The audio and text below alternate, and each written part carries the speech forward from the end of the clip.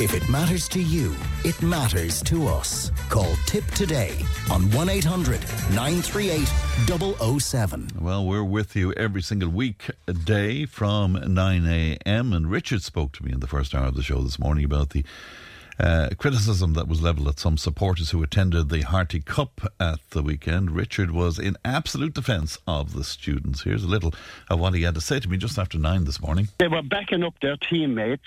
They were disagreeing with the ref. And in this day and age, the actual word they use, it's very harmless. And I think people need to lighten up a bit, get a sense of humour. The contributor to the show, Richard, they said that what was said was the referee is a wanker, basically. Yeah. What was that? What was said? Yeah. Right. Okay. And to be quite honest, Richard, you know something, Frank? For that hour and a half in there, I'd love to be 17 or 18 again. And I'd have been above with him. And I would have been shouting it as well. Right. Okay. And it was only a one-off. It wasn't throughout it. It was the only thing in the whole game that was in any way, I wouldn't even call it abusive. They were venting their disagreement with the referee's decision. And what you do, you're in a group, you're not going to shout, the referee is wrong. Right. You know, and it only takes one lad to shout, the referee's a wanker, and off it goes. And I looked around when they said that, and I was laughing. And all the kids were beaming. And it was all delivered in fun. And the idea that someone wants to rain on the parade of what was a fabulous day, I just... Right, but can I be devil's advocate here and say, what about the poor old referee, Richard? I mean, you know, whatever you might think about his decision, let's leave that to one side. But I mean, if a whole gang of kids are calling you a... referees are experienced people. I would safely vouch that in his lifetime as a referee, if the referee is a wanker was going to upset him, he wouldn't be at it. Right. He'd have given up long ago.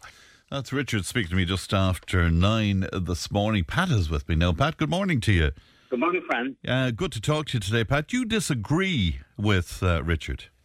Well, I totally do, Fran, from the sensitive point that I don't think it creates a good image for youngsters. I think it's a total incentive for them to continue that and maybe more. Like, why condone? It's not a nice word to say to anyone, and particularly in the midst of a crowd of 7,000 or 8,000 in Thurles on Sunday, which I was at the game myself, and there was a great atmosphere in the stand on Thurles on Sunday. Now, unfortunately, the game didn't really live up to it while it was close, but it wasn't one of the best games. But the atmosphere was very good. But I totally disagree with Richard's condoning of the word W, because our divisions and our county boards are crying out for referees. And while, this is not putting out a good image, in my opinion. Well, I often say myself, Pat, I don't know why anybody would be a referee, and I'm not referring to this game, but just in general. I mean, we hear about them being assaulted and being abused, and, so, like, it is a tough gig, that's for sure. Oh, for sure it is, Fran, yes, it is. Like, I mean, we've all been involved in some way or other with referees over the years. Some decisions go against you, more will go with you. And, there's times that it can cost you a big game, and there's times there's others that it can maybe go the other way. But just supposing like that a referee is coming off, a young referee is coming off the field, after taking up refereeing, and he's surrounded by 6 or 7 young lads, or maybe through the wire calling them names like that. I don't think it's very creative. That didn't happen in this case. I mean, we're just... No, it did not. Okay. No, just important to point that out. But I'm just looking ahead from someone condoning it. Right. That's my... And Pat, if I put that argument to you, young lads' exuberance with the occasion, getting overwhelmed by the occasion, and, could it be excused maybe a little? No? Well, look, we all done things on our time, and there was a very, as I said, there was very good atmosphere in the stand on Sunday. But I just totally don't.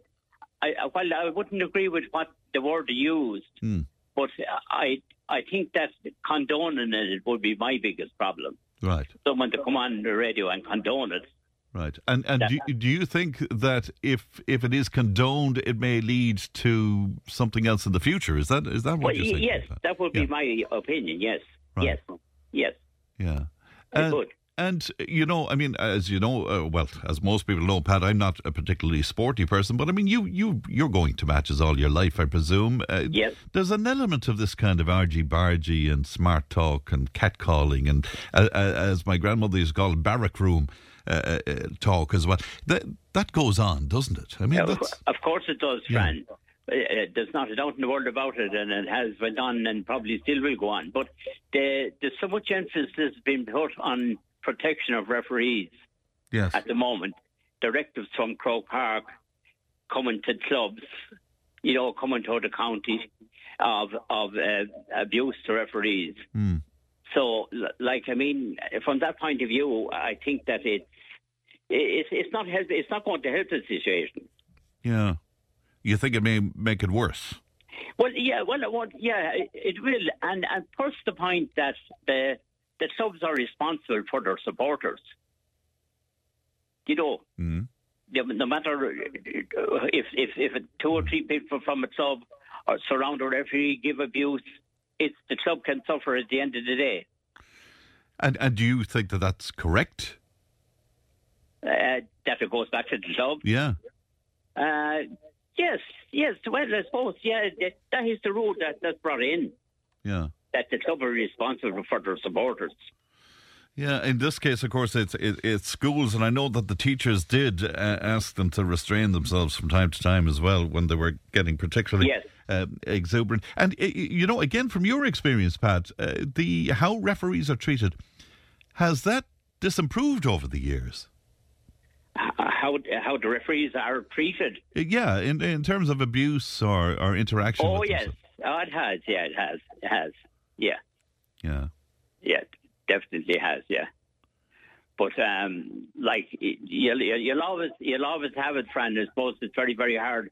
I'm not going to totally defend referees, but we've had problems that from time to time down the years, and every club and county have.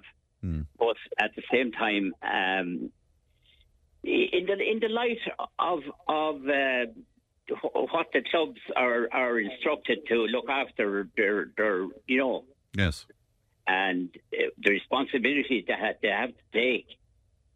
Okay, that it's difficult enough to try and bring up young lads and keep it right. Right. So you're saying to me, boys will be boys and whatever. I'm sure there's some young women there as well and all of that sort of thing, and that's all fine. But your problem is to condone it in any way. That's what irked me at the start when I heard Richard. All right. Okay. Pat, good to talk to you today. Look after yourself, Pat. Thank you. Good morning to you. Bye-bye to you now. That's Pat speaking to us this morning in response to Richard, who spoke to me just after 9 o'clock this morning as well. Time now to talk gardening. Glad to be joined by Ultan Nesbitt of Centenary Home and Garden. Ultan, good morning to you. Good morning, Fran. Good to talk to you. But first of all, there's a query about your presence in Cashel. Are you still there on Wednesdays? One of our listeners wants to know. I will be going back in March onwards. We'll be going back to do a Wednesday every week. Right, that's in Centenary there in Cashel as well. Should we look at sowing seeds at this point? This is a great time of year to start thinking about, let's say, in the future, and it's a good time to start sowing seeds for great colour throughout the whole summer and into the autumn, going into the winter as well. So this is a fantastic time to kind of sow kind of biennial or perennial plants. So I love the ones that are quite easy to grow. Things like there's sort of the Aquilegias, the thing called Arboretia, Calendula, Campanulas, even the lupins are quite good. These are lovely herbaceous perennials, and they're lovely kind of cottage plants. So and they come in a variety of colours. Especially the lupins, they're quite tall as well. You can get them tall or kind of medium size as well, but they're lovely, lovely colours from them. And quite easy to grow. And you'll have them, if you sow them now, you'll have flowers right through the summer. And then next year, it will even be bigger display because they get into quite a large clump.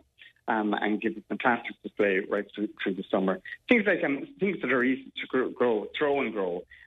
These type of things like the nasturtiums or calendula, pot marigolds, or even the eggplant as well, which is particularly nice. But these are lovely kind of edible plants as well, like the nasturtiums. You can eat the flower and mix it in your salads as well. And they're lovely hot colours, lovely bright oranges and yellows.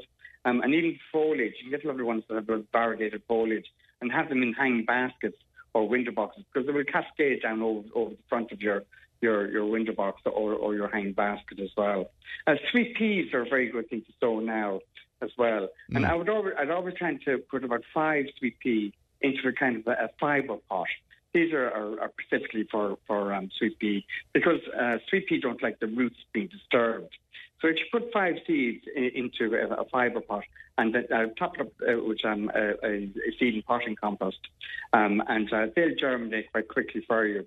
Now, when you get to about 4 inches in length or in height, it's just pinch the tops of them. This will force them to produce lovely side branches and a much better display of flowers then in the garden. Sweet pea are a fantastic scent off them. Again, they're fantastic if you have them along a pathway and climbing up a frame. Normally what I do is ordinary chicken wire, or even do a wigwam of bamboo and a simple thing as a string, and let them climb up that, and you'll get a lovely, lovely display from the sweet pea. A lovely idea. Where sowing the seeds are concerned, throwing the seeds, what preparation do you need to do on the ground?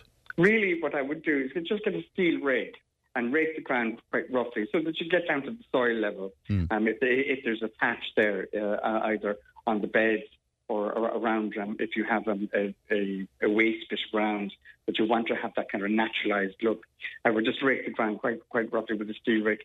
So, and then you can throw and grow these seeds. Things like as I say, the aquiledias, the arboreas, calendulas, campanulas, even the sweet william. These are lovely biennial plants, but we keep them self-seeding themselves as they're flowering. They'll self-seed and spread quite well throughout the borders. Very good. And you just leave them be then?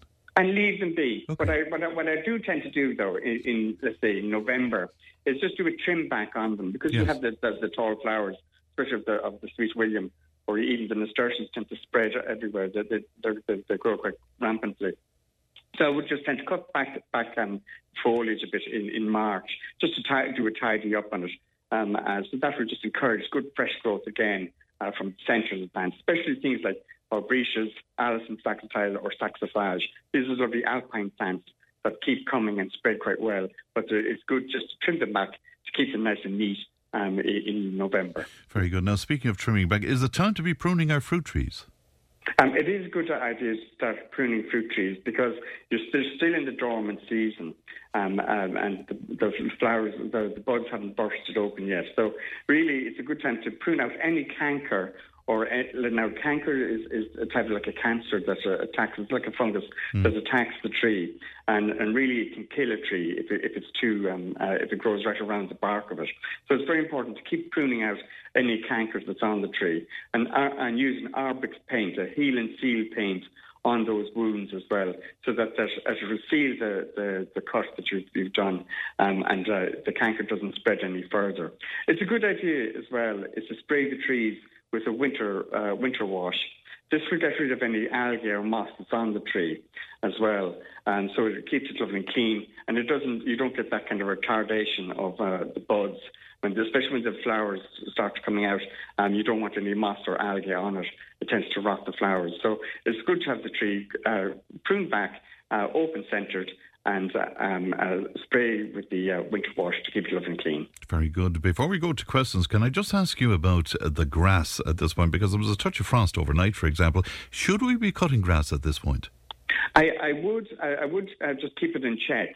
So what I mean by that is raise your lawnmower up to its highest and just do a tip mow on the lawn, just keeping the lawn in check.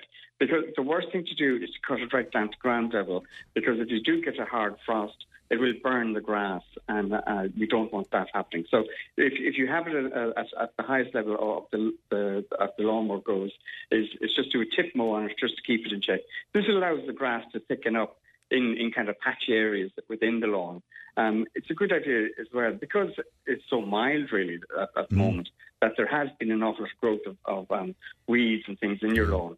So you can spray this thing called Diclofar to get rid of any kind of creeping buttercup, daisies, dandelions, that type of thing that may be kind of harbouring in your lawn, and just keeps it lovely and clean.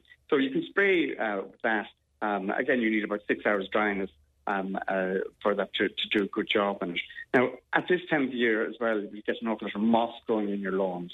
So it's a good idea is to spray, do a thing called a weed feed moss killer. This is a Hygeia weed feed moss killer that we have, and you spread that over the whole lawn nice and evenly. One bag will do about 750 metres squared. And if you have a lawn spreader, set it to number 3 and go up and down the lawn, spreading that fertiliser over the lawn quite evenly, so that you get a good kill of the moss there. Right. Again, rake out any big patch of moss that has been there. Just rake that out and sow number 2 grade lawn seed in those patchy areas. Yeah, the moss is all over the tarmac and the pathways as well, I noticed over the last couple of weeks. Yeah, exactly, and it gets very grimy looking. So it's a good idea, especially for paths and there's a gravel yard. Chloris is quite good for that. I would always recommend 1 litre to 5 litres of water, and do a drench of that with water and kind of over your paths and gravel yard. Now for tarmac, Adam, we do use a thing called Moss Buster. This is quite a good product to use, or even we have one as well. It's a tip-top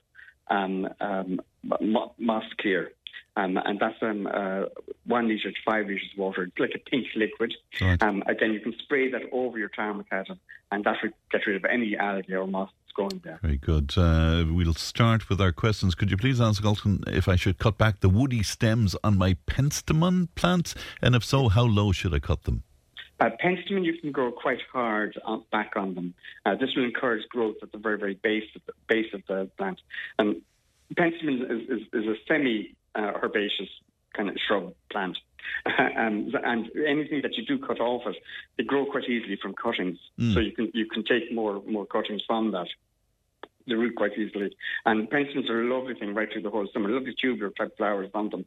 So do prune them back reasonably hard. That will just encourage more growth in the centre. And give them a bit of a feed, something like either tomato feed or something like that, just to encourage that growth on, and that will to recover quite quickly for you. So you have a great display of flowers right through the summer. Yeah, Joan wants to know about cutting back a cherry blossom tree. Should I do it now? Really, I always tend to prune cherries straight after flowering, because they do such a fantastic display right through this kind of spring, summer. And really, if you prune it now, you're going to get rid of all that lovely almost like confetti, the flowers from them during the springtime. So what I tend to do, as soon as the cherries have finished flowering, I prune them. Again, it's very important with cherry trees is to use that heal and seal paint on the boughs as you cut them, so that you don't get any fungal rot on them.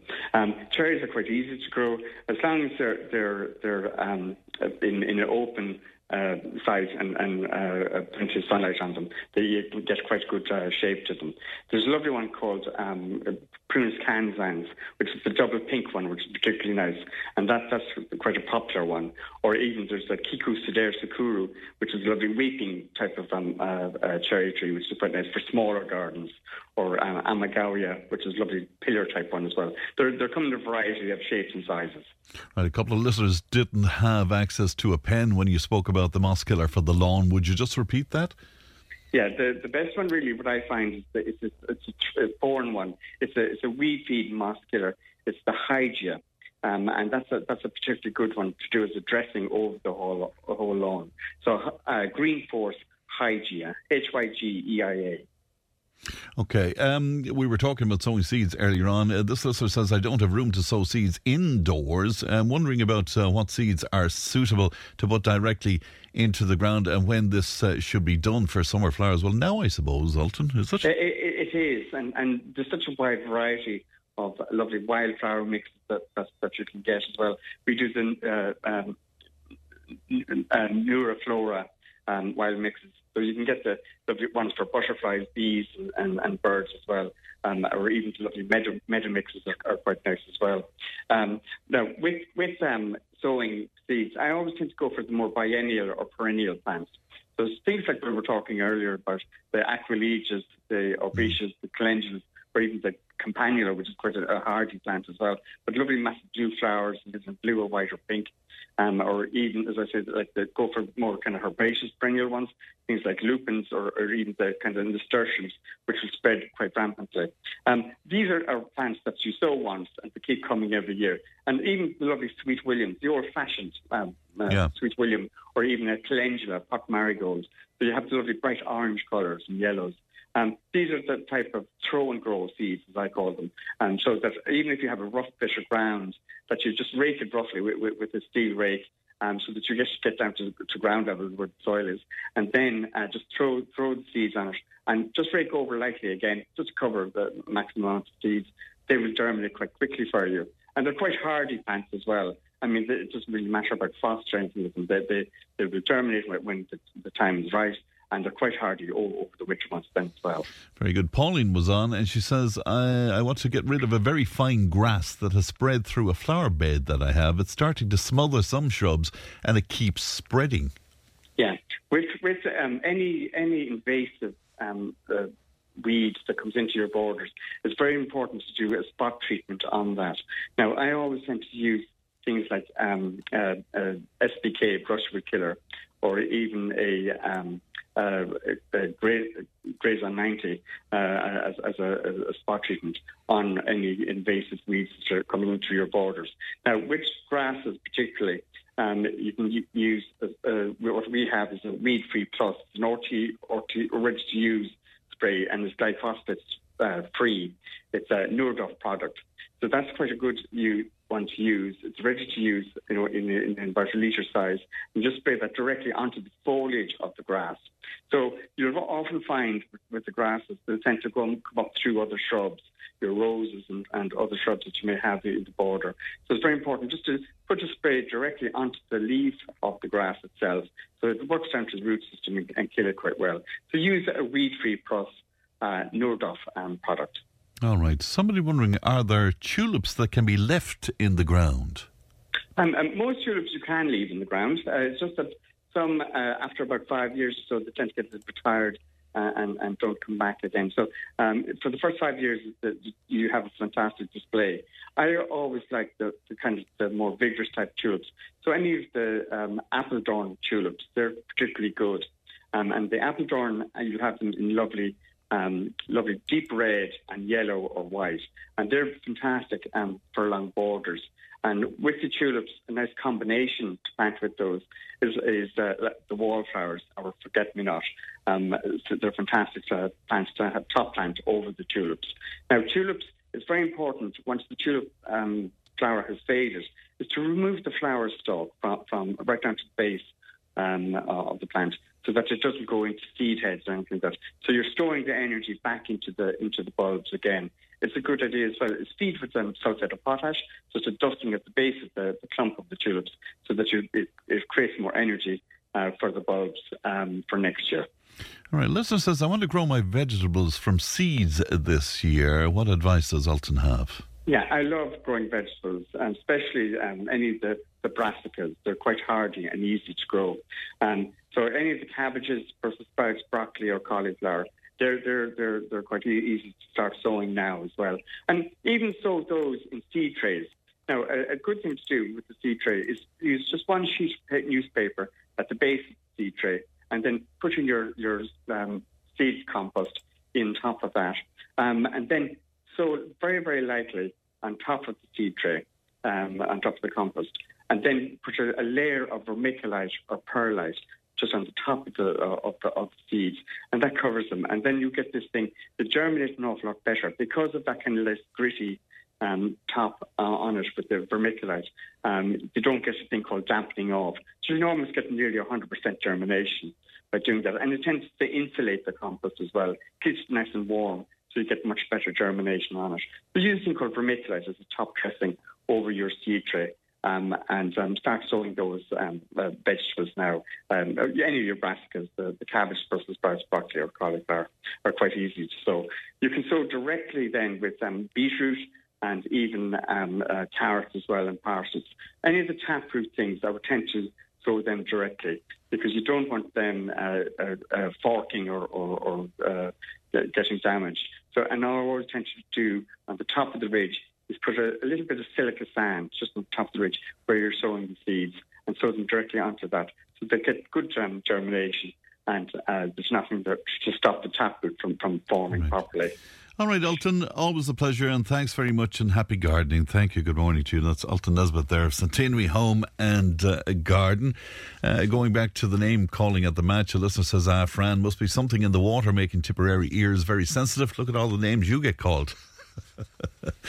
God knows 'tis true. 'Tis true indeed. Can I say a very, very big congratulations to Molly O'Connell, because we were speaking to Molly on the radio yesterday ahead of her appearance on Glór Tíre last night, and she is through to the final. So well done to Molly, and well done to all of her supporters as well. I'm sure we'll be speaking to her next week on the programme again. That's it from me. Emma produced, Ellie looks after our content, Stephen's on the way with the Time Tunnel, and I'll talk to you tomorrow.